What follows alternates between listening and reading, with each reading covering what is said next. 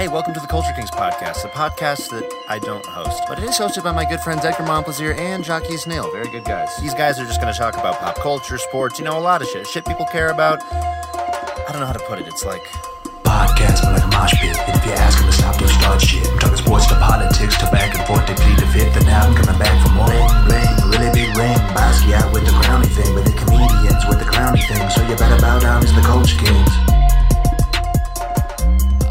But yeah, dude, I don't know. Joe Rogan does? I don't know. I don't watch Joe Rogan. I've only seen pictures on Instagram. Joe Rogan. Apparently, he's gotten wild. Fit? Oh. No, well, is he fit? Yeah, he's fit as hell. He does I feel like he's like fat fit. Nigga, he's fit as hell. He beat your ass right now. Oh, I know he beat my ass. He's fit as hell, bro. He has a video called Train Smarter, Not Harder. All he does is like he does jiu-jitsu. I don't watch this shit, but I heard about it through the grapevine. But I've seen pictures too. Why are you trying so hard to prove that you don't watch it? No, I don't. I just heard about it through the grapevine. I was standing next to someone and they were talking about it. I don't even know who's talking. I've only seen a YouTube clip of the Joe Rogan podcast. Like, I don't listen to it. I heard it's good. It's always like number one on the podcast, whatever. But I've never rankings. I've never met a person of color that listens to it. That's why I don't like it. Anyone that I know listens to it, it's like a white dude, and they're not like. People listen to it. They're not Trumpian, but they're like. They're just like, I don't know. Like, sometimes I think ladies are too loud. They're broy like, and then they listen to the Joe Rogan podcast. I don't know anybody who listens to it. I don't listen to it either. Apparently, people listen to it. It's like it's huge. Yeah, it's fucking huge. Stop podcast slandering. Stuff. Joe Rogan, if you're listening, if you'd like to come on, Joe Rogan will beat your ass. He listens to all the competition. Are we competition? Have we risen? You don't know. Have we risen? I like that idea. He's just like sitting there listening, just waiting to be like, all right, whose ass am I going to beat next week? Two dope girls on Tuesday. It's so wild though, man, because Joe Rogan has changed. Like, from like Fear Factor? From like the Fear Factor dude. He was weird. Take it back. He was on the Man Show, right? But you got even before that, take it back. He was on it was a sitcom. Really? About like Vogue magazine, and like. Oh wait, is it the one that what's his name is on? David Spade. Yeah, David Spade was Just on that Shoot shit. Me. Just Shoot Me. Joe Rogan was on that shit. He was. Don't hold on. Let me see. Hold on. Let's see. Let me pull up the IMDb. Welcome to another edition of Culture Kings Black History Month, where we open the episode talking about Joe Rogan. Let me see. Joe Rogan. For anyone wondering, our guest is someone that I met at Public House. We were having drinks, and I said, "Do you want to be on my podcast?" You want to be on the pod? Yeah, he was on Just Shoot Me. He was. Yeah, I told you. He was for how many episodes? For like the whole season. What? For like they went. Listen, back in the 90s, they would go for like 8 seasons, especially if it was on NBC. Yeah, 100%.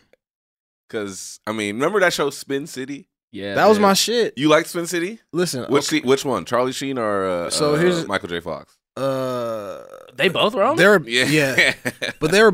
Okay, here's the thing. Because Spin Season, it was in syndication, right? Yeah. And so it would come on like every day, like either like after school or like early in the morning. Yeah. And I would watch that shit, and I was just like, I was like what, 12, 15? Yeah. It wasn't my demographic, but I'm just like, this show holds up. It's a pretty good show. That's the same way that I would watch it. I would be like, oh, it's on, and I'm gonna keep watching it. But I remember. Because I think like Michael J. Fox left because his shit started to get wild. Yeah. That's the official prognosis. His shit man, doctor, I'm feeling something, man. I don't know. I got the shakes. Well, man. Your shit's starting to get wild. Your shit's starting to get wild. That's the diagnosis. That's so fucked up. Dude, he was on Just Shoot Me for one episode. 1997. What the hell is shit? How the fuck you remember that shit? At one season. No, you know who I'm thinking of? Enrico Colantoni. Let me see. The nigga from he's on yeah, I know who you're talking. That Kristen Bell shit. Yes. Veronica Mars. Yes. They all got the same. Him and Joe Rogan don't look the same. They got the same head type. They're bald. Yeah. But in the 90s they weren't. Joe Rogan had hair. Nah. 1997. What? Joe Rogan had hair? Yeah, Pull it Joe up. Rogan. DJ Dan, text me right now. Joe Rogan had a full head of hair throughout the entire series run of Fear Factor. This shit ran for 6 seasons, 97 to 2003. This shit is crazy, That's man. wild. This shit is crazy. Guys, it is a beautiful February day. People are going to think I can't say February. Can't. I probably can. I used to get made fun of a lot for how I said library. Library? How long ago was this picture, though?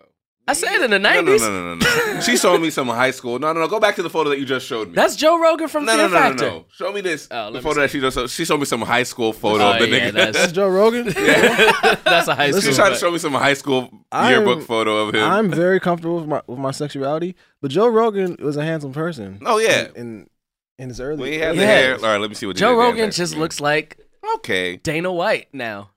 He looks like him and Dana White look almost exactly the same to me. Nah. Just fat, bald dudes. All right. Nah. Joe Rogan gonna beat your ass. Yeah, Joe Rogan really do listen to all of He's gonna come on and beat the shit out of you, dog. Joe Rogan records right down the hall. He gonna uppercut the dreads out your head. I ain't even got dreads. He gonna put dreads in my hair just to uppercut the motherfuckers out. Edgar, you got a haircut? I just slight trimmings. Yeah, a little haircut. Just cleaning it up. Looking right. Just cleaning it up. Was it for the Valentine's date? No. We have already recorded episodes since Valentine's Day, and I had my hair the same.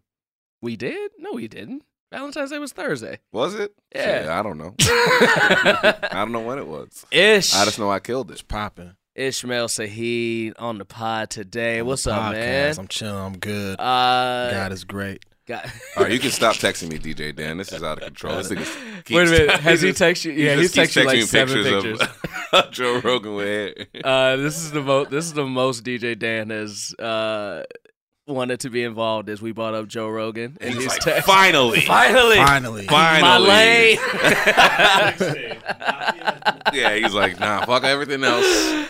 Y'all talking about Joe Rogan? I'm here. I'm in.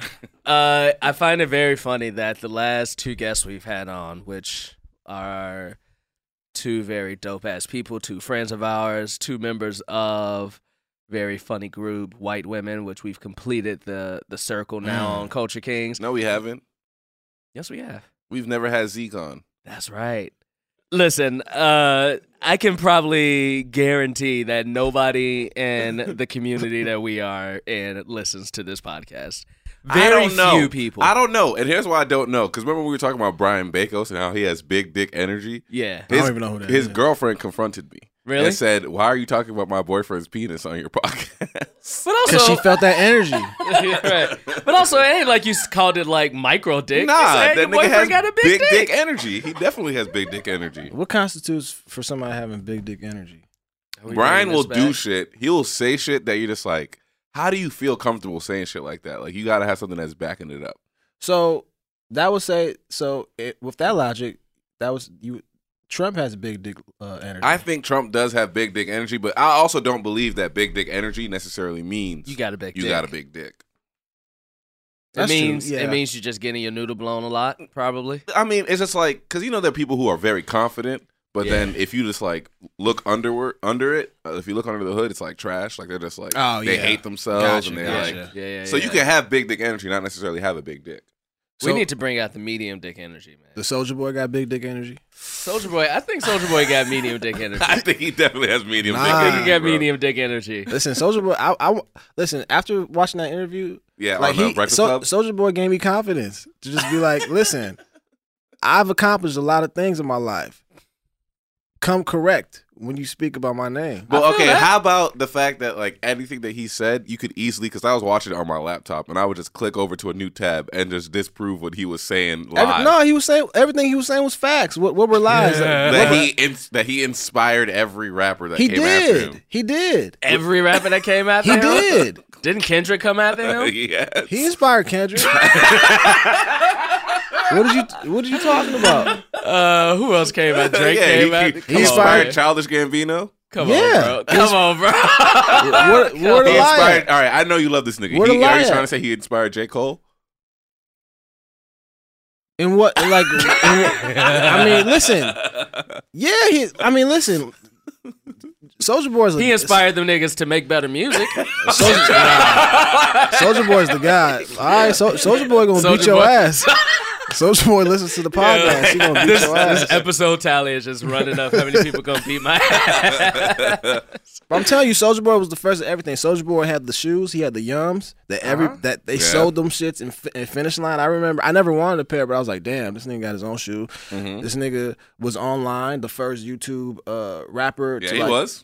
Listen, you know how many ringtones he sold? Yeah, like when ringtones cost like Kiss Me Through the Phone, $2.99 on those MTV commercials where you'd be like text this number. Yeah, no, I watched the shit on the BT commercials after Cedar's World, and be like, text 2444 for Ja Rule's "Put It On Me." Call that ringtone. So are you saying? All right. So are we saying that he inspired just a hip hop culture, or because I'm talking about flow and like actual rap style? Nah, you can't. Well, no. Okay. No. All right. Then I'll give you that. I can give you that. Then. I do think that he is very significant to the culture in a way that we don't usually. But you got to think about it. For. He's been in the game for like 10 years plus, for over a decade, right? He came in when he was like, I want to say 16. Was he not? Yeah, I think he was very young. Because Crank That came out, he was very young. I was a sophomore in college when Crank That was popping. Yeah.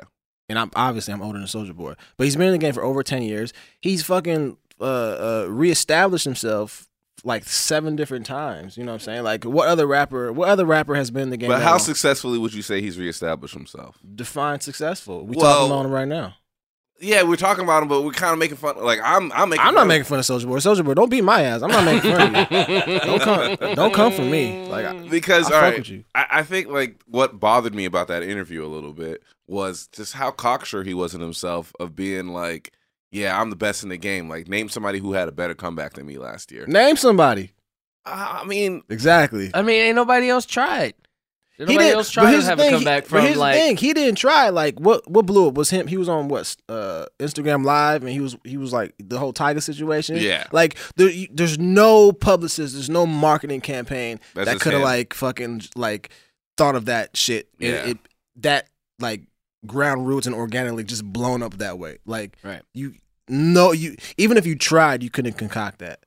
And like the fact that he. In essence, like spoke that shit into existence. Was like, yo, I have the biggest comeback in 2019, whatever. I follow Soulja Boy on Instagram. His Instagram is fucking lit.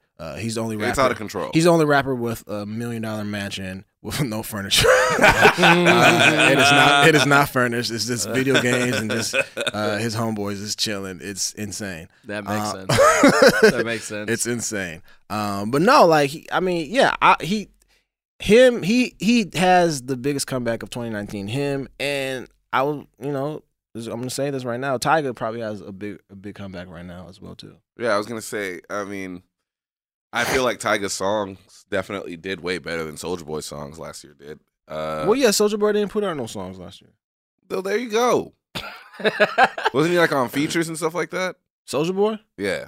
Because wasn't he trying to say like when he was talking about it, he was trying to say that his track did better than Tyga's track, and then they were trying to look it up factually on the pod. Here's the thing, man. As far as the comeback goes, like, yeah, Soulja Boy became relevant again to a mainstream audience. But if I'm talking about a comeback, it's hard for me to say you've had a comeback if you ain't even released nothing that's close to what you hit with.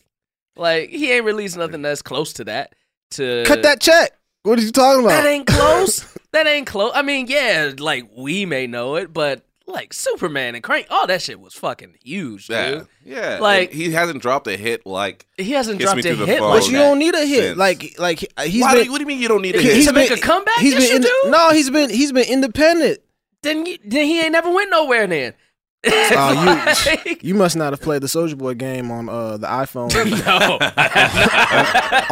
I have not. iPhone or DJ Dan, stop texting me the Soulja Boy game, man. DJ Dan is just sending me screenshots of the Soulja Boy game. Yeah. All right, I mean, listen, I ain't here to shit on Soulja Boy. Soulja Boy gave us one of the most memorable interviews of 2018. What was that? 2019. That was like 2 weeks ago. That was 2019. That shit's going back. Interview was 2 weeks I feel like ago. When we have Lacey on, because it was that week.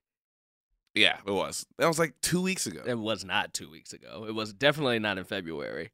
I I think it. I don't know. Fuck it. But anyway, he's come back, man. I hope he actually releases some tracks that hit.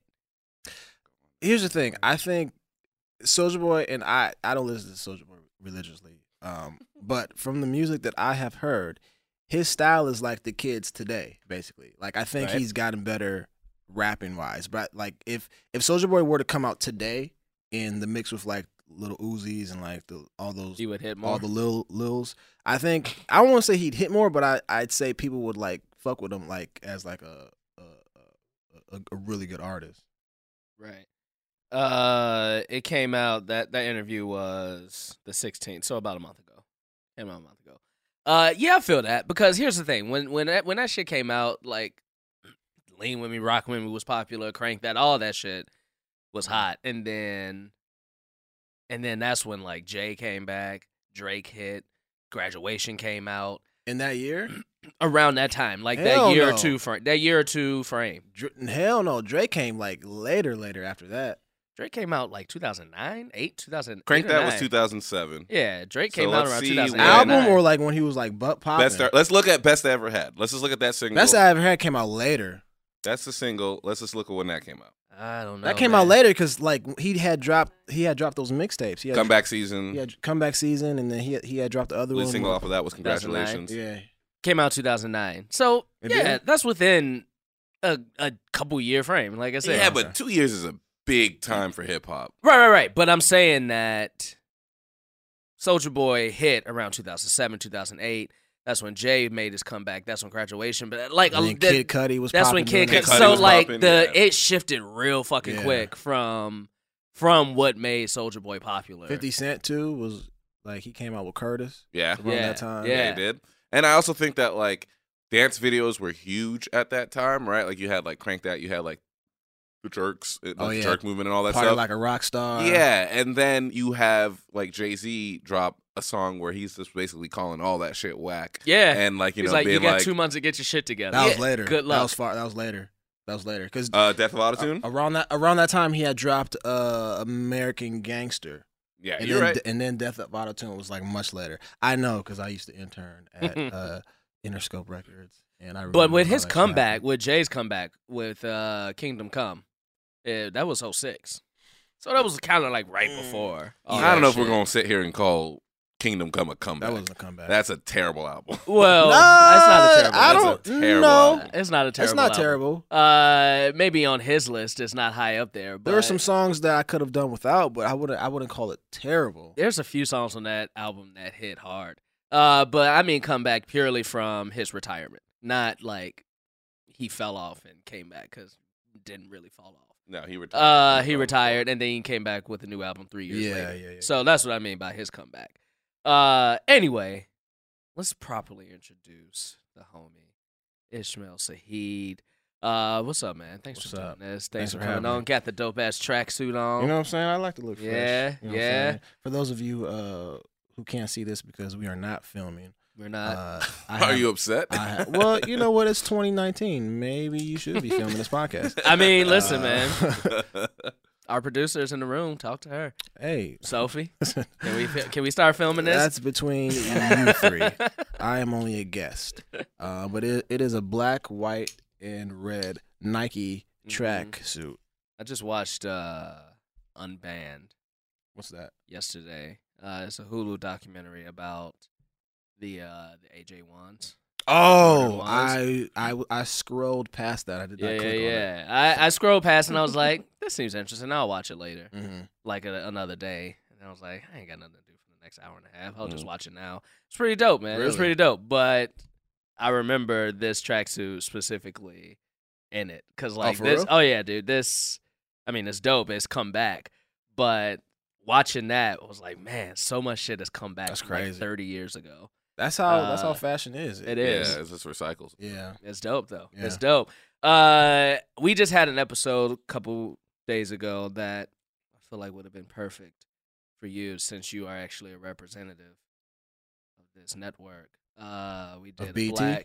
not of BET, of Nickelodeon. Are you a representative of BET? I mean, it's under the Viacom umbrella. That's true. That's true. They're both Viacom. That is true. I was going to say they're both Viacom. Look at those talking points. Look at those talking points. Those media train talking points. You know what I'm saying? Do they media train you at Nickelodeon? Nah. How much crossover is there between Nickelodeon and BET? Zero. They might actually air your show. There is an episode where Sita from Sita's World makes an appearance on my show. Really? No, she doesn't. And then there's Big Tigger. He comes on for a couple episodes. Yeah, Big Tigger comes on. Hits from the street, making an appearance. We freestyle. You know what I'm saying? But yeah, dude, we did a Black Double Dare episode a couple of days ago, which was pretty dope, pretty fun. But you are on hit Nick show right now called Cousins for Life. You know what I'm saying? Cousins for Life. Cousins the biggest for Life. TV show in America, right behind In the House. Is In the House still on? TV went off for 14 years and came back with Cousins for Life. They lost the Nielsen ratings. We can't find. We found them. Number 1 is In the House, and number 2 is Cousins for Life. Hey, listen, that's how Hollywood works, baby. That's how it works. I'm gonna say, dude, this is we don't have a timer, so one of you guys are gonna have to let us know when we're close. It is because I've watched a couple episodes of it. Oh, for real? Yeah. I watch. I always watch. I never talk about it, but I always watch. I've only seen one episode.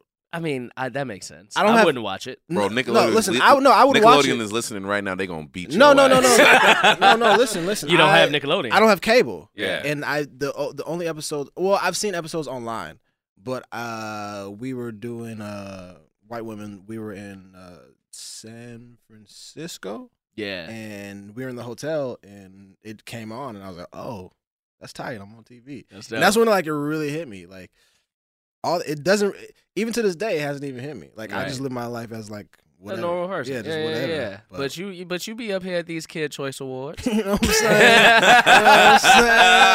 I be standing at the. You been slimed, my nigga? You been slimed? Huh? Have you been slimed? Nah. I haven't been slimed. That's got to be like a rite of passage, man. I went last year though. Yeah. You can go again this year. I mean, this year you're gonna be even bigger. Because last year when you went, you guys hadn't even started filming yet. You had just got booked for the role. Yeah. No. It had just started filming. No, it just got picked up. Oh, damn! So like it was just theoretical at that point. So we shot the pilot, and then they were like, "Yeah, we want to pick it up," but we weren't shooting the episodes yet. So they were like getting us in the fold, getting us acclimated to like the whole, Nickelodeon, treatment or whatever. Yeah. And so we went. I think it's dope, man. I want to ask you about what the Kid Choice Award was like, but I'm gonna ask you. Wait. I want. What is your thoughts? What is my thoughts? On the hit show Cousins for Life. Nickelodeon TV show Cousins for Life. Right after In the House. Right after In the House. My thoughts are, first of all, like I think it's dope that you're on it. I don't want to hear any slander. I'm about to slander to I'm not. But one thing that I love about just acting in general is seeing people who are completely different than their character. Oh yeah. Dude, you are quite possibly at the complete opposite end of the spectrum from your character on that show. What is he? Dude, like, can you hop into it real quick-ish? Let me. Yeah, I know it's easy. Like even your voice is different on the show. Like you got it's dope. I love it. It's because you got to understand, like, because it's a kid show, right? So you have to like be animated. You have to be big, but not big like crazy big, like still grounded. But you have to like give that broad range of emotion. And I'm also play like I'm like the fun dad opposite my co-star Ron G, who's like kind of like the Danny Tanner of the bunch. He's more strict and more stern and whatever, and I'm more loose. You're the Uncle carefree. Joey? Yeah, I'm the Uncle Joey. Yeah. But yeah, it is the complete opposite of who I am in real life, which I think made it easier for me to just go there in a sense. That makes sense because you're one of the most disciplined people that I know. What do you mean by discipline? Like you just like when you come into something, like we used to be in that group together. What was it called? The Colin Kaepernicks. And you would come in, you would focus, you would do work, and then you would like go and you'd be like, all right, I gotta leave. Like, I didn't see you as someone who would like goof around and stuff like that. Like, because remember, a lot of people would be like talking and being disruptive, and you were like, "Nah, I'm here for a purpose. I want to do this, and I want to." I mean, I'm just a chill person in general. Like, you making it seem like this was like, you know, a 401 class at Princeton, where like I came in there to get my comedy notes. You had the book with you. Yeah, I had the manual. I had the UCB manual, the 40-page UCB manual. No, I'm just like a chill person in general. Like, yeah. Like it's crazy because most people when they meet me, they're like, oh, and I hear this from like, you know, Carl and everybody in my group, the white women. They're like, yeah, so and so, they thought you were just a mean person. Like they were just afraid to come talk to you. I'm just like, shit is for whack. For what? Like just because like I don't say shit don't mean like I'm a mean person. If I don't fuck with you, then I don't fuck with you. But like, you know, like that's just who I am. And that's just my mannerism in general. Right. Like, I'm just like laid back. I'm not like out there. I'm not iffy. Like I'm not in your face. Yeah. Like, you know what I'm saying? You won't hug somebody and pick them up. Nah. Like that. Or fake punch him. Yeah. For like 10 Carl. minutes. Carl and Iffy do that shit to me. Not saying that's bad. Like that's their personality. I'm just super like, you know, low key. But I'm with Jaquise on that, where I hate that you get labeled as like mean or anything like that, because if you were a white person, then they would be like, he's just about his work. And he's just like, you know what I mean? Like it's like the whole like OBJ versus Tom Brady thing. I am the most non-threatening looking person. I have glasses. You know what I'm saying? Like, I'm clean. Well, I'm not clean cut today, but I look very non-threatening. I guess I just have a resting bitch face. I just think that I think just like people have this idea of black people just being jovial and shit all the time, and if you're not that immediately, then you're angry. Like those are the only two ways they can understand us. But me, like even like going about my day to day, like it's like I'm not just walking around. I'm happy, but I'm not just walking around just like, hey guys, what's going on? It's like, you know what I'm saying? Like it feels like work trying to even put that on, trying to like force like. A lot of times it is because you feel like, I mean, like we all, I mean, we talk about this too much, but, you know, we all inhabit white spaces. So, like, you feel the pressure to make others comfortable with your presence 100%. All the fucking time 100%. until you don't.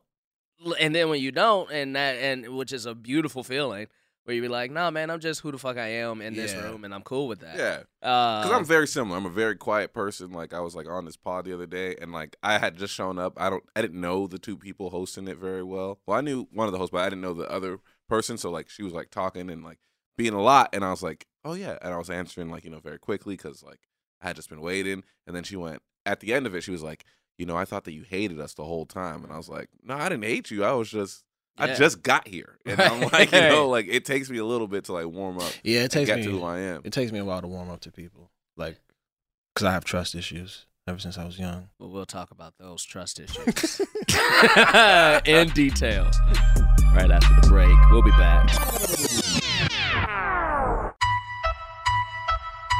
Hey. That's so how we came. Are we back? That's so unnecessary. Yeah, that's so ridiculous, Jaquise.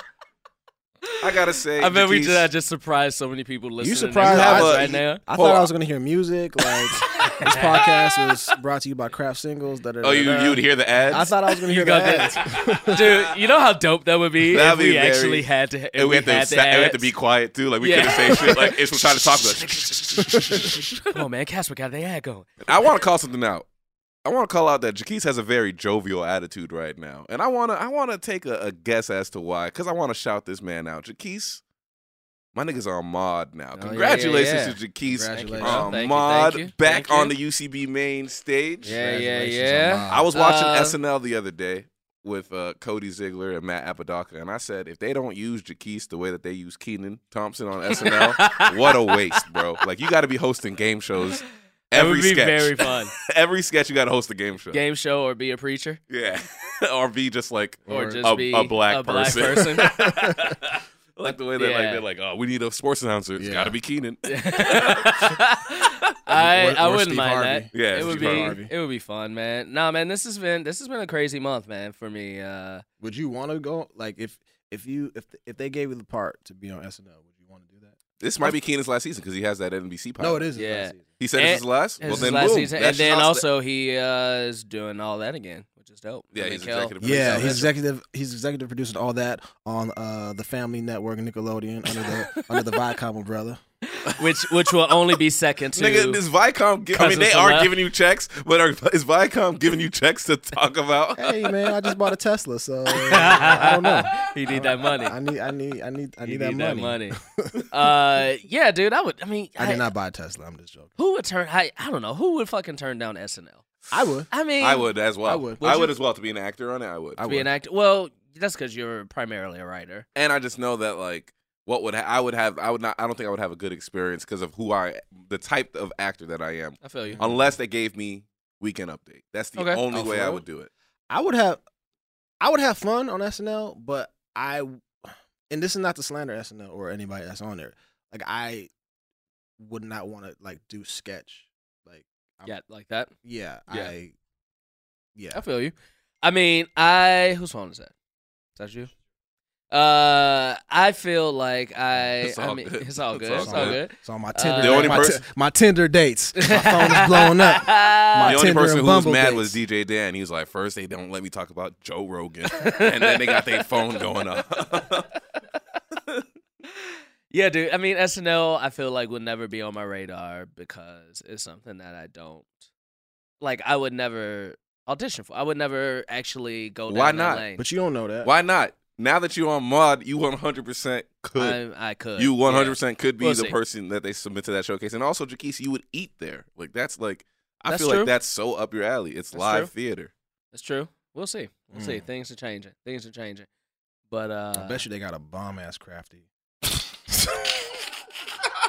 I bet you SNL got all the fucking snacks. That's how I base everything. They got what you think they got? What you think they got? Man. Well, yo, what's the best Crafty you've ever had, man? Because like I've had two. That Gus Van Sant movie was pretty dope. Was it pretty dope? Oh man, it was like some gourmet Italian food and like, I was like, this is great, and I was like, man, I kind of wish I had more lines. I've had more. I've had good Crafty, but because you could only eat so much. That's true. That's true. I've had good Crafty. I did a Apple commercial, and like I literally their breakfast was. I remember that commercial. Yes, my line was, "Word." Yeah. Hey man, that's the only thing I said. That was a quick 10-15 grand for that shit. That was more than that. That was more than that. But no, like I'm waiting for some news right now, boy. I'm waiting for some news right now. Nigga, you telling me that's why I've been on my phone? Yeah, bro. I'm waiting for some news right now. You know, nigga may not be here tomorrow. What commercial? What commercial you doing? We'll okay. I'll text you if things happen. Okay. I'll text you if things happen. Okay. Well, you might not be here tomorrow. I'm just but anyway, yeah, dude. JanSport Jaquise with a JanSport. Doing a JanSport commercial. It's not JanSport no more. What is it now? It's Herschel? They changed JanSport? No, like that's the backpack that everyone's wearing now. It's Herschel's. I don't know. Those backpacks are trash. You don't like them? I'm going to go on record and say Herschel backpacks do not last. They don't last. They lose their shape after like fucking like 3 months. Mm-hmm. And like because I had a Herschel backpack, I had like a camouflage backpack.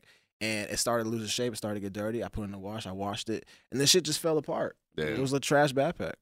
And but then don't you think that's always true of like those like very hype things? Is like they're just hype, but that doesn't necessarily mean that the quality's always good. Or maybe that's something that my mom would always tell me to make me feel better Herschel was about hype. not getting me Jordans. Herschel is like when I see, I mean, like UCB right is like right next to a school, and when I see all those kids walk past, they're all rocking Herschel backpacks and stuff like that. Like it's the new backpack. I mean, Herschel backpacks are like, when you look at what everyone out here amongst our community is wearing, it's all Herschel backpacks. What school? You need to go to a different white community. What school?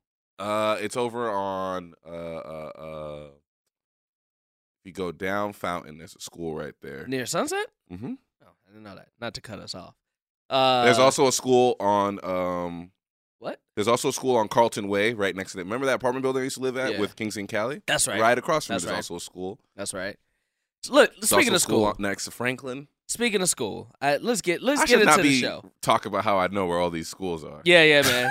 Yeah, I'm trying to change the subject. Hey, yo, but it's also a school. It's also a school that I know about that's on 5th Avenue. And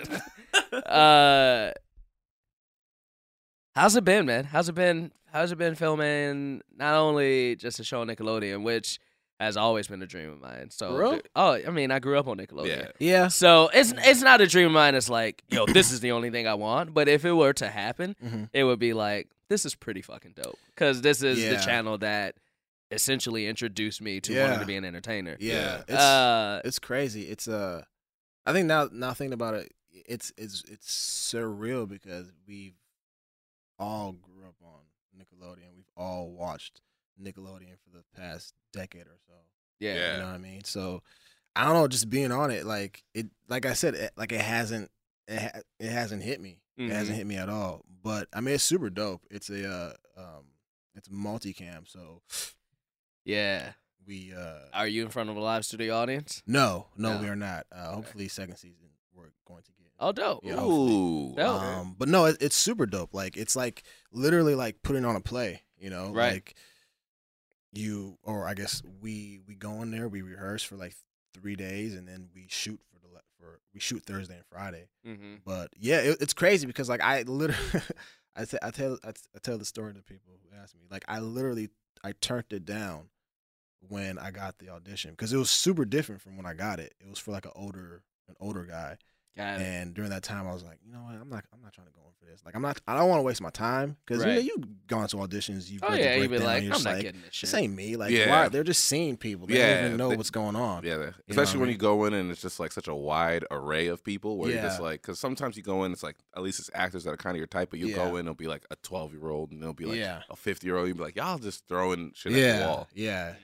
So that happened. Like, I went in. I was like, I'm not gonna go in for this. And my manager and agent, they're like, just do it. Just you never know. You never know. Just go in and do it. I'm like, all right, whatever. I went in there, wasn't off book because I knew I wasn't gonna get it because it wasn't for me.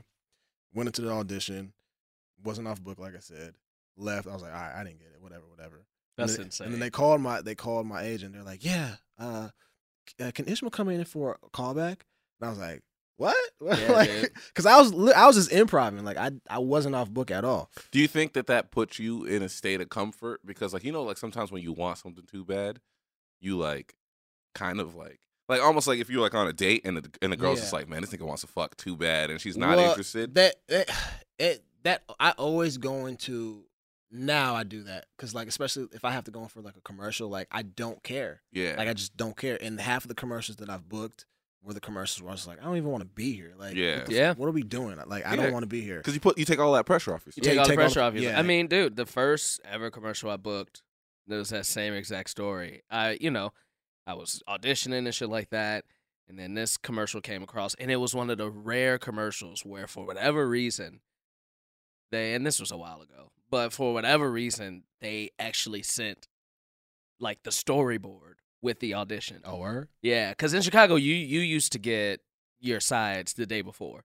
It was none of this LA shit where you get like 2 fucking pages of sides when you walk in the fucking room. For a commercial? That's what usually happens. I don't even read the sides. Well, if I mean, I delete that shit. Like I remember one time. Well, I don't get them anymore. I don't get that shit. I don't get them. I went in for a commercial, and it was like 2 pages of sides, 3 pages of sides. I remember this one dude, he was like, yeah, so do you want to go over this before we go in? I'm just like, no. Get away from me. Like, I don't want to, like, go over, like, these words that aren't going to be the same when we go in there. Absolutely. Yeah. They'll have it on that big letter board. They'll have it on the big letter board. Yeah. But, yeah, dude, I went in, and it was for a white skater dude. And I had a fever. I was like, I don't want to go to this shit. I'm not about to book this shit. You had a Jordan fever game? I had a Jordan fever game, dude. Put the towel on your head? Yeah, man. I had like 101-degree fucking fever. I remember it vividly, man. I was sick as shit. And I went in. I thought I bombed. And I went back. I got a call back, surprisingly. And I booked the commercial. And they changed the entire storyboard to my likeness from my first audition. And I was like, this is wild as shit. And that taught me then. That's what they did for me. That's exactly what they did for on Cousins. Because, like, literally, when I went, because it was like, 4 auditions that I had to do, 4 or 5 auditions. And the third time, like, I was like, all right, maybe I should memorize this shit. Yeah, let me stop playing around. But, like, I went in there, but I guess they were still trying to, like, figure out what they wanted. So when I went in there, it was still like they had an older guy and they had, who now is my co-star Ron, they had him go in and we all read the same part. Mm-hmm. And so I'm like, all right, they're still trying to figure this out. And then they whittled it down to like me and Ron, and we were still going in for the same part. And then when we went in there, like he was killing it. Like he went to the room, like I heard laughs, because you know how you go in the audition room, and you're laughing, you're like, damn, I ain't get this shit. Yeah. Why they laughing at his jokes? And they laughing at and they keep him in there for like hella long. Yeah, they keep hella long, like 30 there. minutes. Yeah. And I go in there, like I do the same thing, but like me and him have completely different energy. Yeah. Like I'm like, we're both funny, like we're both like. But is he more like the iffy type of like a little bit? No, more... he's a stand-up comedian. Oh, so okay, he has his energy is like completely different. Like yeah. Like I don't even know how to describe it, but like we have two completely, we're very different. So I go in there, I do my thing. I did the same thing that I did in my last audition. Like I improv a little bit, whatever. And then they're like, "Oh yeah, okay, that's good. We just go outside for a bit, and we'll figure it out." Bro, I can't imagine what you were feeling. I'm like, damn, I ain't get this shit. Like, yeah, because like I went in there for like 3 minutes. I did it. They seemed like they liked it, but and it's so funny how you went from I don't want this shit to now. Now when it's there, damn, I ain't get this shit. Like, because it's real. It's real. It's like, real at they that was hyping point. me up. They're, yeah, this is gonna be the next big thing. Da da da. My agents was hyping me up, and now like, cause I invested time and effort into this, so I'm like, okay, like, and I do that with all my auditions. Like, if I'm gonna do it, then like, especially if I got like coaching for the shit, like I'm gonna like feel a certain type of way because you've invested, your time in it. But I went in there. So they take me out. They bring him back in like 3 different times. I'm like, damn, he got this shit. And then also like because we had to do a chemistry read with the kids, so they still hadn't figured out who the kids were. And all these kids were like these mixed multiracial kids. Like, we had an Asian kid, we had white kids. I'm like, I definitely didn't get this because like none of these kids look like me. I'm like I'm like the darkest of the bunch, right? And so I leave there, like I knew I didn't get it, whatever. And they call me back. They're like, yeah, we love what you did, but they casted the dad to Ron already, so you're not going to get that. I was like, all right. But they like what you did so much that they want you to read for the other part. Because essentially the role was brother and sister, so they wanted me to read for the other part, the sister part, right? And that's dope. And they called me in for that. So I go in the next day. I'm like, oh, cool, I got this, whatever. I go into the audition. It's nothing but women in there. I'm just like, hold on for a second. I'm like, hold on. Like I thought y'all said like you wrote like this is mine. Like y'all wrote this for me. I said that in my mind. I didn't even compete against that. Yeah, it's like, oh, so now that's tough, dude. I didn't even compete against that. It's gassing me. I was hot. I was like, oh man, like I thought I had this. And so like I'm in there with like nothing but women. I'm like, all right, whatever. Do you want to go over this part, Ishmael? No, because we reading for the same role, right? We reading for the same role, and so like I go in there, I just improv. I do what I do best. You know what I'm saying? Be funny. So I go in there, I do my thing, and I'm like, all right, they gassing me up. They don't, they didn't want to book me for this, whatever. And then the next day I got a call back. They're like, yeah, we like you so much. They liked you so much. They want to give you the role. They're gonna rewrite it for you, whatever. I was like, oh. Cool. So that's dope, dude. Yeah.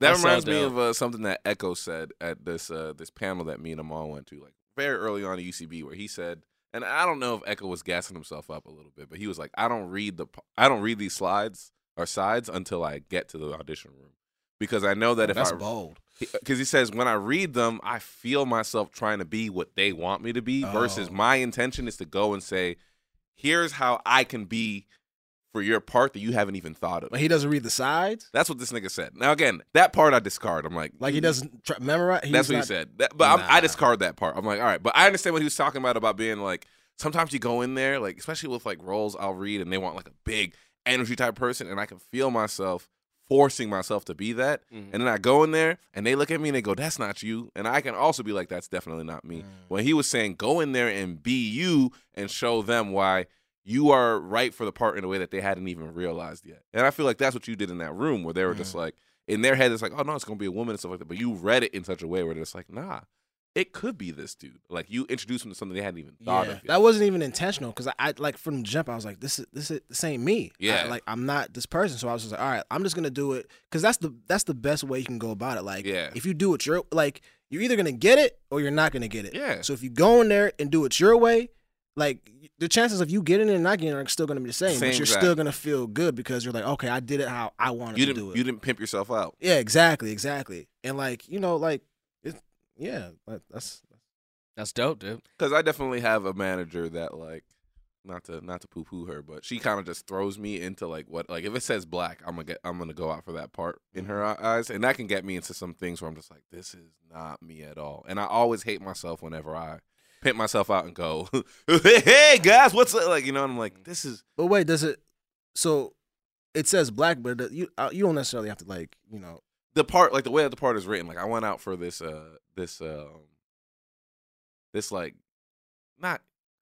not like gay black best friend, but definitely very flamboyant and like, and that's so not me. Like I'm not that person at all. Is that what it said? Like flamboyant? Yeah, like it was like flamboyant, be loud, be this, and I went in and I did it like that, and they were just like, because I mean they kind of like everyone's watching you, so like they saw me in the lobby, and they saw me be my somber self, and they saw me go in the room and turn that on and do that, and they were like, but sometimes the roles call for that. Like true. I don't think what's the old boy name from Kimmy Schmidt? Titus. I don't think that show or that character would be as funny if it was just like a regular gay person. But that's what I'm saying. Titus, they wrote that part for Titus. That's why the character's name is Titus, because he went in to be a part in 30 Rock. If you watch 30 Rock again, he's in it in this fake show within the show called Queen of Jordan, where it's about it's like one of those like hip hop wives. Oh, gotcha. Based off of what's Tracy Morgan's character's wife, and he was in it, and he was so funny in it where they were just like, dang, when Tina Fey was like, on my next show, I'm gonna write a part just for this nigga because of how he did it, and that's just himself being himself in that. Yeah, that's what I'm saying. Is like I feel like sometimes I'll go into an audition and I'll work so hard not to be Edgar, where I'm hearing what you're saying. I'm like, sometimes I should just go in. I mean, even though acting's not what I want to do, but still, to make it worth my while, go in and be like, here is what I can bring to the table. Yeah, as myself. I mean, that's all you can do. Like, I don't know. I think you just have to have that confidence. Because I remember, like, even first starting out, I used to be so eager to, like, I would go in for anything. Whatever role they would throw, I'd go in for that, and I'd try to play that specific role down to the T instead of having, using my creativity to be like, okay, I know this is what they want, but let me try to give them what I think this is. I'll still like give them what they want, but then I'll infuse what I think it is, or I'll do two takes. I'll do the take that says on the breakdown, and then I'll be like, okay, so I'm gonna do it this way, but I also have another version that I want to do it. Mind if I do that? And then they're like, yeah, sure, whatever, and then I'll do it that way. So I'll give them two options: the option that they want and the option that I want to give them. That's very good, because then that shows them that you put some thought into it. Well, I mean, listen, I always try to put my best foot forward when going into the auditions, because it's been I'll say this, it's been a bunch of auditions that I've gone in where I just wasn't right for the role, but I still, quote unquote, like kind of killed it, and so they still remember that CD. They bring you, they're like, okay, like we really like him. This role obviously is not for you, but we like you, like you're consistent in whenever you come in, so let's bring you in for more stuff, or I'll keep you in the back of my mind for something that pops up. That's more your lane. Yeah, that's more your lane. And then, Jaquise, can you break down like what like casting directors are and stuff like that for like a lot of our podcast listeners aren't from Los Angeles and don't. Is this an acting podcast? Nah, no, but it's not. But people, a lot of people do listen to us and like learn about the biz, and it inspires them. But like sometimes they do get lost, being like, what are they talking? Yeah, about? So a CD or a casting director, essentially, it is the people you first. All right, so. First of all, they are the people that a lot of these production companies, they send the scripts to and say, here is the roles we need. Here's the script we have. Find us actors. Yeah. So rarely are you originally auditioning for like the nigga who wrote it or is gonna direct it. Yeah, very rarely. Or you eventually will get there, but it depends. You can eventually get there, especially if you start, going down the process of booking. Sometimes if your agent or manager has like, like clout with the person, they'll be like, okay, you're just as producer's agent, right? So you just skip the exactly. But the casting director, they get all the actors, and they bring you in, and they do the initial audition. And what they do after that is they say, all right, these are the people who we feel had a good audition. look at these tapes. Do you want to bring them in for a callback or a producer session or anything like that? And then it goes from there. But they are basically the between you and your agent and the production company and the people who are actually going to be filming what you're auditioning for. They're the middleman, essentially. So yeah, that's what a casting director is. Do you like booking, like doing self tapes? I hate it. I just did a self tape. I just did a self tape this past week. Same here. Was it for that Zoe shit?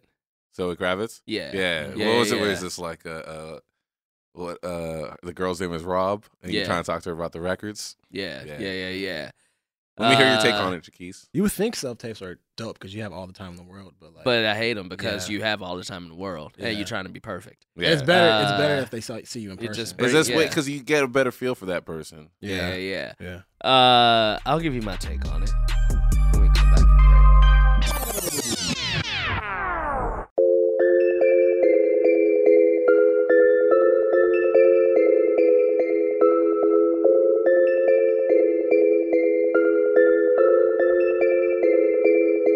We back.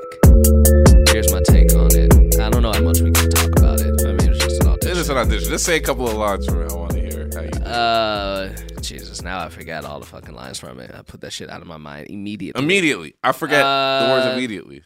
I was also stressed as fuck because I had an audition in Santa Monica that day that went an hour and a half over. And you had to get it in by 4 p.m. I had to get it in by 4 p.m. I hate that. Which could turn out to be pretty good, but still, it was stressful. But yeah, it's just here's the thing. I don't want to shit on this. It was good. It was cool, but you could tell that it was originally written for an all-white cast. Absolutely. And now they've changed it to an all-black cast and just changed like a couple specific. It's like instead of that Green Day, now is that Wu-Tang, but everything else is still. Everything else is still. Wait, what show is this? It's a new show coming out. I don't want to say what it is. Yeah. But like, I won't say what it is. It is. We can tell you afterwards, or we can mark this. It's for and it's attached to it. I never saw that movie. I didn't either. But they're making it a TV show. Black. Yeah, and not only because was the original character, and now it's gonna be her. And originally, because I read the pilot, it was set, and we can read all of this. Do you read the pilot? Oh yeah, I do. This. Yeah, you read the pilots before you. It depends. I never read them. It depends on the actual. It depends on like when I read the side, and I'm like, there's something more here. And if there is, because you want to see how that what's this character actually? Yeah, because sometimes they send them to you for a reason, and the sides be giving you. Oh, so sorry. Sometimes I don't read the whole thing. I may skim. But does it help you in your audition? It depends. It helped me with this one just solely because I got to know. I knew what their relationship was, and I got to know what I was actually talking about when I was telling this character like, you got to stop doing this shit.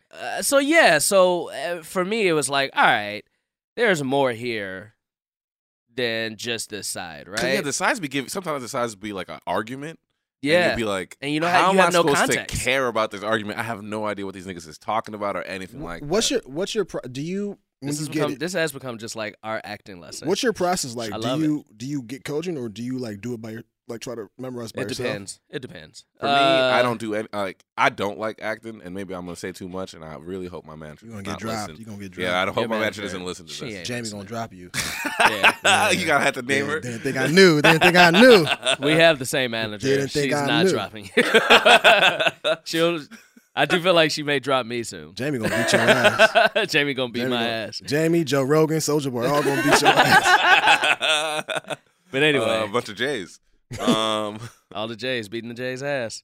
But I kind of am like, I don't want to focus on this, so I just do the bare minimum. I'm not even gonna front. I do the bare minimum. Then you're like wasting your time. I am, but I don't feel like I'm in a spot where I can tell her no yet.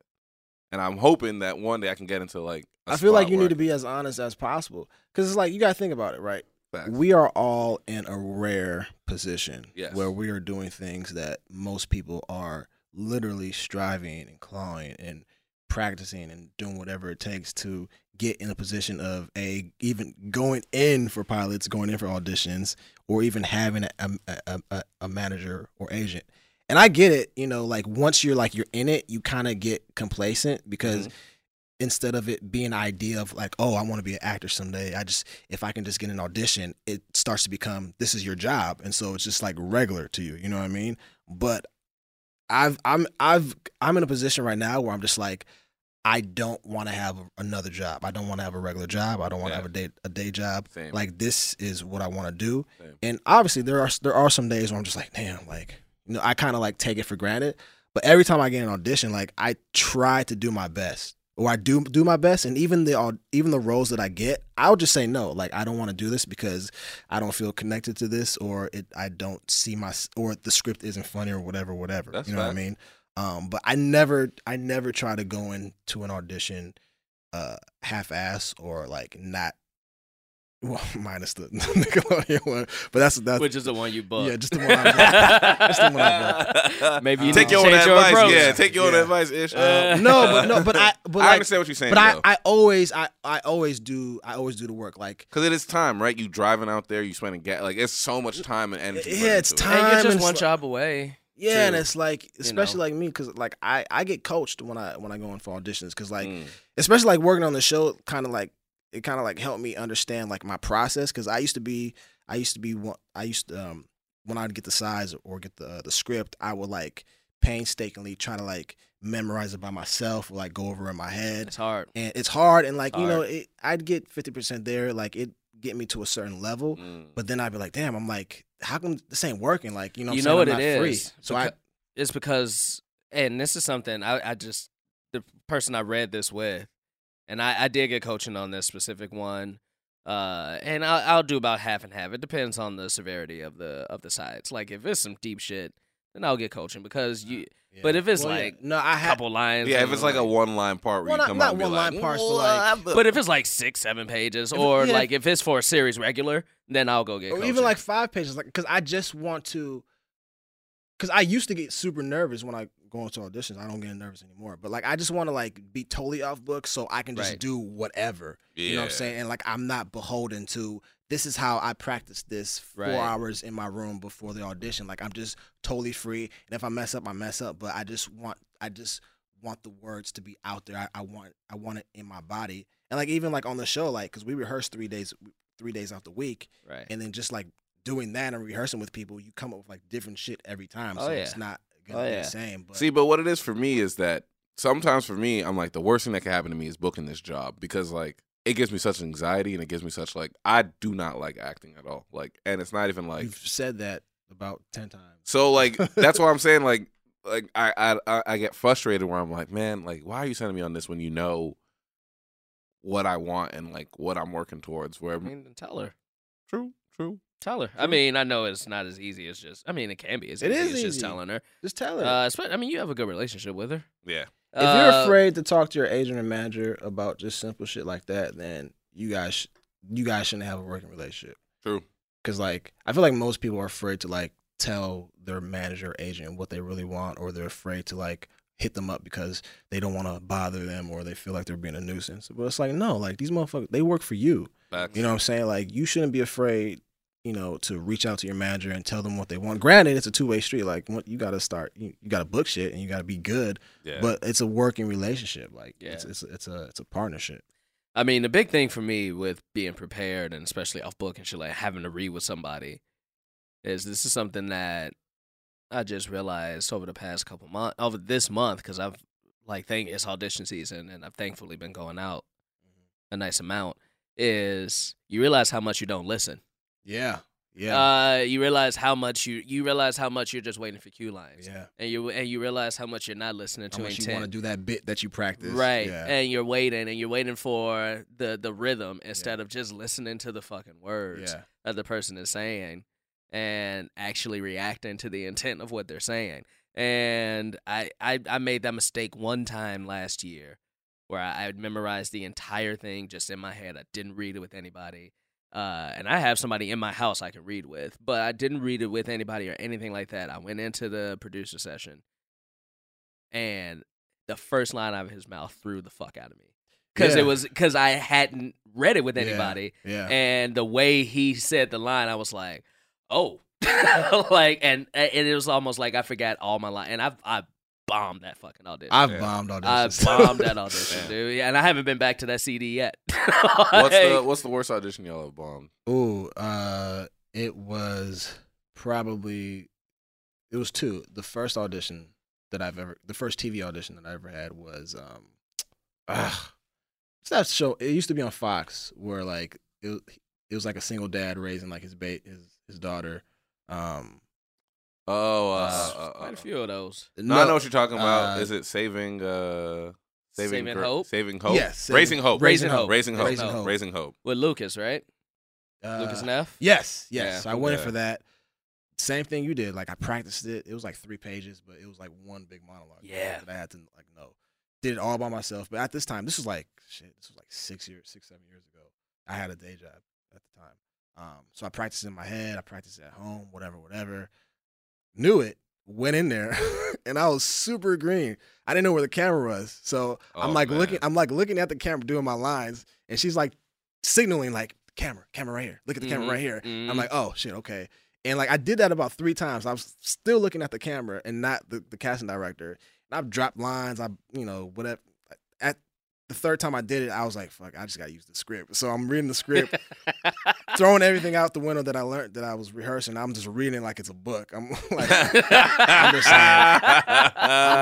did not get this part. Yeah, dude. And the shit don't feel good. You don't let it go shitty for a while, yeah. It feels so shitty. For people listening who aren't actors or in the entertainment industry or, who aren't in this field, and a lot of people think like, oh man, you guys got it easy. You're just playing make-believe. And there's a certain truth to that, but it's a hard job because it's work. It's work. It's mental. It's mental work. Emotional work. It's emotional work. Yeah. And it's like, depending on where you are in your career and depending on how secure you are as a person, like some people will get like so attached to like, oh, I gotta book this. Yep. This is gonna change my life. Yep. I gotta get this. I gotta get this. I Gotta gotta get get this. this. And when it doesn't, you beat yourself up. You start to critique single thing that you did in that room. I mean, listen. And you just gotta learn like you just have to let that shit go and be like, all right, I fucked up.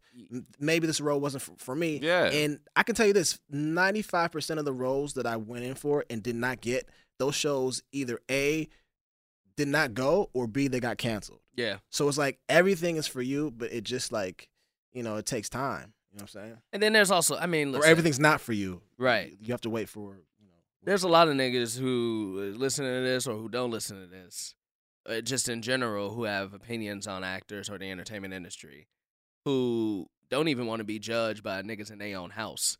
And we're entertainers, and we are literally walking in the room and saying, judge me, please.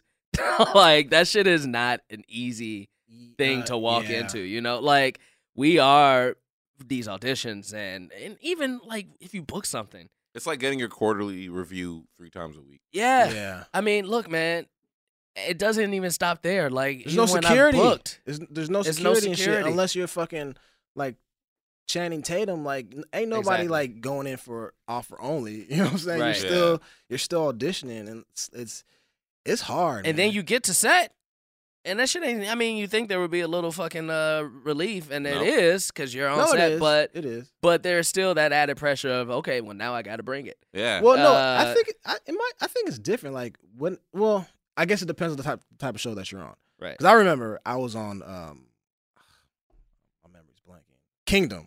I was on the show. I think it was like the AT&T channel or whatever. Yeah. It was like a UFC type show, whatever. Mm-hmm. Booked it. I go in it. I'm on set, and like it's a serious show. And so now I'm in my head, like what you said, like the pressure's not off. Because usually, like when you get on set, you're like, oh, I booked it, whatever. I can just do whatever I want. Now I'm just like, oh shit, like I'm acting with so and so. Now I gotta like bring it. And so like you don't give yourself the freedom to actually have fun. So now It's like really working. Now you can't afford yourself to fuck up or like flop a line because you're trying to be on par with like, whatever actor. But I guess it's different if you're a serious regular because then like, you have the luxury to like goof around and like, mess up because you're with. That set revolves around you. Yes, but it revolves maybe around like 5 other people. So the pressure is not on you, like more so if you're on like a sitcom or whatever. You know what I mean? So it's It's hard. It's work. It's a tough game, but I mean, look, like you said, I don't want to do anything else. Really? Anything else? You wouldn't want to sell. You wouldn't want to sell dope. I would. I mean, listen, that's a whole different kind of pressure. That's a whole different kind of pressure, man. I tried that, and I got arrested. Writing that Disney Channel original movie. I got arrested, and it was like, man, I guess I better go do this theater now. And that's a true story. So, Ish, wrapping up now, like thinking of everything that you said, like what is one thing that if someone was listening to this and they want to be an actor, they want to like, do what you're doing, what is your biggest like single piece of advice to that person? It's a few. Because I came from the era, and when I say era, this was like 5 years ago, where like these, and I don't even know if they're still popular today, these like acting workshops. Oh, yeah. Where like the casting director would come in and you'd read for them. They're still around. Really? They're still around, but not a lot of people do them as much. Yeah, I read something that it was like it was kind of like some shady shit going on. Yeah, I think like they've been exposed in certain ways. Like that one woman got exposed last year for telling that white girl to dye her hair and start wearing hoop earrings and call herself, because I think that girl's name was like Christina. And she was like, dye your hair. And so like there's been those kind of things that are kind of dwindling their reputation. Gotcha. I would say, like I said, it's a few things. Fail early. Don't be afraid to fail. Because when I was starting off, like I was like doing all those casting workshops and I was going in for auditions and I wasn't booking anything because I was still green. You know what I'm saying? I was still trying to learn. I was trying to learn the business. Yeah. Don't be in a rush to, like pop off. Yeah. I would hone your craft as much as possible. Because how bad would it be if you booked something when you were back then green? Like, you know what I'm saying? And you get to set and you just... my life would be totally different. Yeah. I would either be complacent with that or I'd be complacent with that and not like, take all the classes or like, I don't even think I'd be in UCB. But I'd say hone your craft, like take all the classes that you can, like improv classes, writing classes, on camera classes, and just like know the craft and know the business, and don't be in a hurry to pop off, because like stuff will happen to you in due time. Like I was doing everything possible to get an agent, to get a manager, and it just wasn't working. And then I was just like, all right, whatever. I'm just gonna like take these improv classes, perform, shoot my own videos, whatever. And then during that time, like everything kind of like aligned. Like I got my manager because she came to a show, and from my manager, I got an agent because somebody that was at UCB recommended me to her agent, and she reached out to me. She was like, yo, so-and-so said, you're funny. Do you want to come in for a meeting? And I got the meeting. I got my agent within that period. But just don't be in a rush, just like hone your skills and like know your shit, because you're going to get an opportunity. But when you get an opportunity and you're not ready, you're going to feel it's going to be really shitty. Yeah. People, because there's like thousands of people out there who are better than you. And even people who are popping, they're not even that good. You know what I'm saying? So it's like they just opened the door when they knocked. Yeah, I mean, or they just had a good audition and they killed it, but then down the line, they're not even popping. I feel like I'm going on a tangent here. No, you're not, man. Ishmael out here giving you guys the keys. Giving you the key. You understand that? But yeah, just like also know yourself, because I didn't know who I was, and I was so eager just to like be in something. Have a game plan. It's crazy because like, and I still have this in my room today. Like I wrote down like my goals of what I wanted to do. Like I want to, write a script. I want to book a comedy show. I want to, film 5 sketches on YouTube, whatever.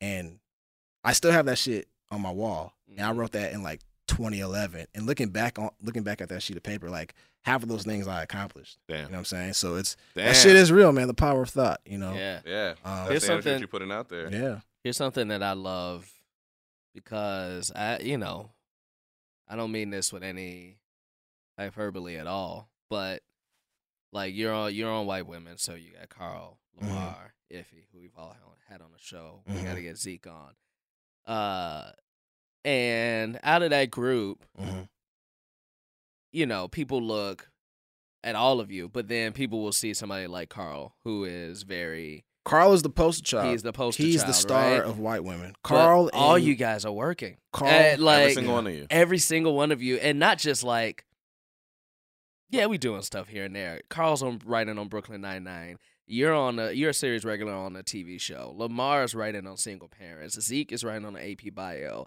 Iffy out here doing his thing. Yeah. I mean, it takes time because you would like I said, you just have to be patient. Like all those people that you mentioned, like I don't envy any of those people because they're all funny in their own right. Yeah. And I knew one day and we're all different. Like we're all different. We all have different styles of acting, comedy, and like we look different as well too. Mm-hmm. But like your timing will come. Like I said, Carl's super funny, and like I don't even know who popped out first. But like you said, we're all working.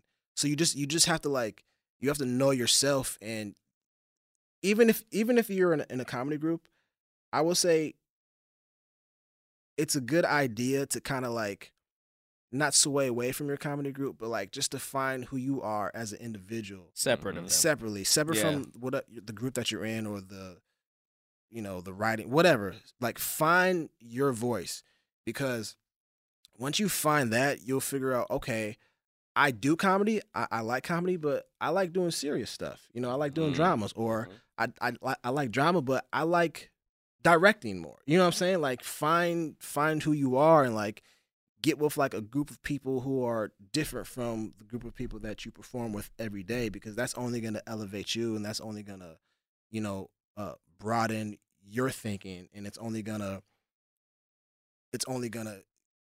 keep you. I don't know. It's only gonna make you better as a performer. Well, I think one day down the line, dude, and like I said, I don't say this with any hyperbole at all, but we're gonna look back at some other Black History Month and look at this group, white women. It's crazy. And be like, these niggas were all in a group together. And together. Together. I was thinking that, like, because not to cut you off, I was you good. Like I would always go see Shitty Jobs with I don't even think Donald Glover was in it when I was watching it, but him, Ben, and all those guys. Yeah. I was like, damn, all these motherfuckers are so funny. Yeah. And during that time, they were all popping off. Yeah, they were popping. And like looking back, I'm just like, damn, I'm kind of like, we're kind of where they were at, where people, it's wild. It's wild, dude. Wow. I mean, you guys are doing something, and they're all super successful in their own right. Right. Yeah, and you can look at Donald and be like, oh, well, Donald, but it's like all of the niggas is doing big shit. I mean, come on. And they're all Dominic different, Dierkes is doing big shit. Yeah. You know what I'm saying? Like they're all. I don't think it's understated at all. I mean, we're in the circle with you guys, we're in the community with you guys, so it's hard for us to probably see this. But if you step back, what you guys are doing is on the border of like a historic fucking thing that not many groups can say. We harnessed this out of one fucking group, and then not only that, but then spun off so many other groups to come from it, right? Yeah. Like without white women, there's no arcade. There's no but like I'm Negro, saying, there's none of that. like it took time. Like it takes time. Even when we were, I can only speak for myself. Like, and you've been in like multiple like improv comedy groups. Like I didn't think anything would come of this. Yeah. Like when I was like, all right, this is just another group. We're gonna perform. Like us. It wasn't a thing, because I was gonna pop off regardless. Like I had ambitions of becoming an actor and like doing my acting regardless if this group worked or if it didn't work. But it only being in the group, it only made us stronger because it got us more opportunities to perform, and then once we performed, we start to know our voice, and it kind of inspired us to like kind of do our own thing within writing, within comedy, and things like that. And like if one person got a manager, they would be like, oh, okay. So-and-so is in our group. Why don't you check them? You know what I mean? So it only helped us. But like I said, like it took time. You know what I'm saying? Like we were bad for a long time. But the only thing that made us good was like we liked, or we still do. We're friends outside of comedy. Like we're just not a comedy group. Like we actually, hang out, and we actually like y'all take trips together. Y'all do all these things. We talk shit to each other. You know what I'm saying? Like thread. Yeah, like so. We got to end on this. Now I got more jewels to drop. Nah, nigga, it's done. It's done. No more knowledge. Done, nigga. No more knowledge. No more knowledge. Pay for our Patreon if you want more knowledge. Let's end it on a would you rather. Here's one for you. I already don't like where this is going because of the evil smile that you have on your face right now. Yeah. If you were to have an untimely death and be reincarnated. Jesus Christ. Reincarnated as somebody already alive. Jesus Christ. Would you rather come back as Candace Owens? or, but this nigga gotta go look up who Candace.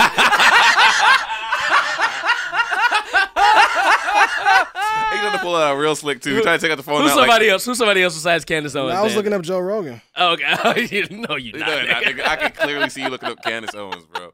Nah, he knows who Candace Owens. Do you know who Candace Owens is, or like why she's? Yeah, now I do. Okay. Yeah. Would you rather come back as Candace Owens or Eric Trump Jr.? Oh, that's tough. They're both trash. Yeah, that's real tough. I mean, I feel like when you're reincarnated, when you're reincarnated, you're somebody different, but instead you're Ishmael. coming back as one of these two people. So when you're reincarnated, am I coming into Candace Owens or Trump as they are today? Yes. It's like that Eddie Murphy movie where he was a stand-up comic and then he died and he came back as that old white man. Y'all remember that movie? Oh, not Eddie Murphy. It's so Chris sorry, Rock. Chris Rock. Chris Rock. I guess I came back as Candace Owens. I mean, Candace Owens. I don't want to come back as a white person. Okay, so you would, but hold on. Candace Owens ain't no regular black person. She a black person that hates black people.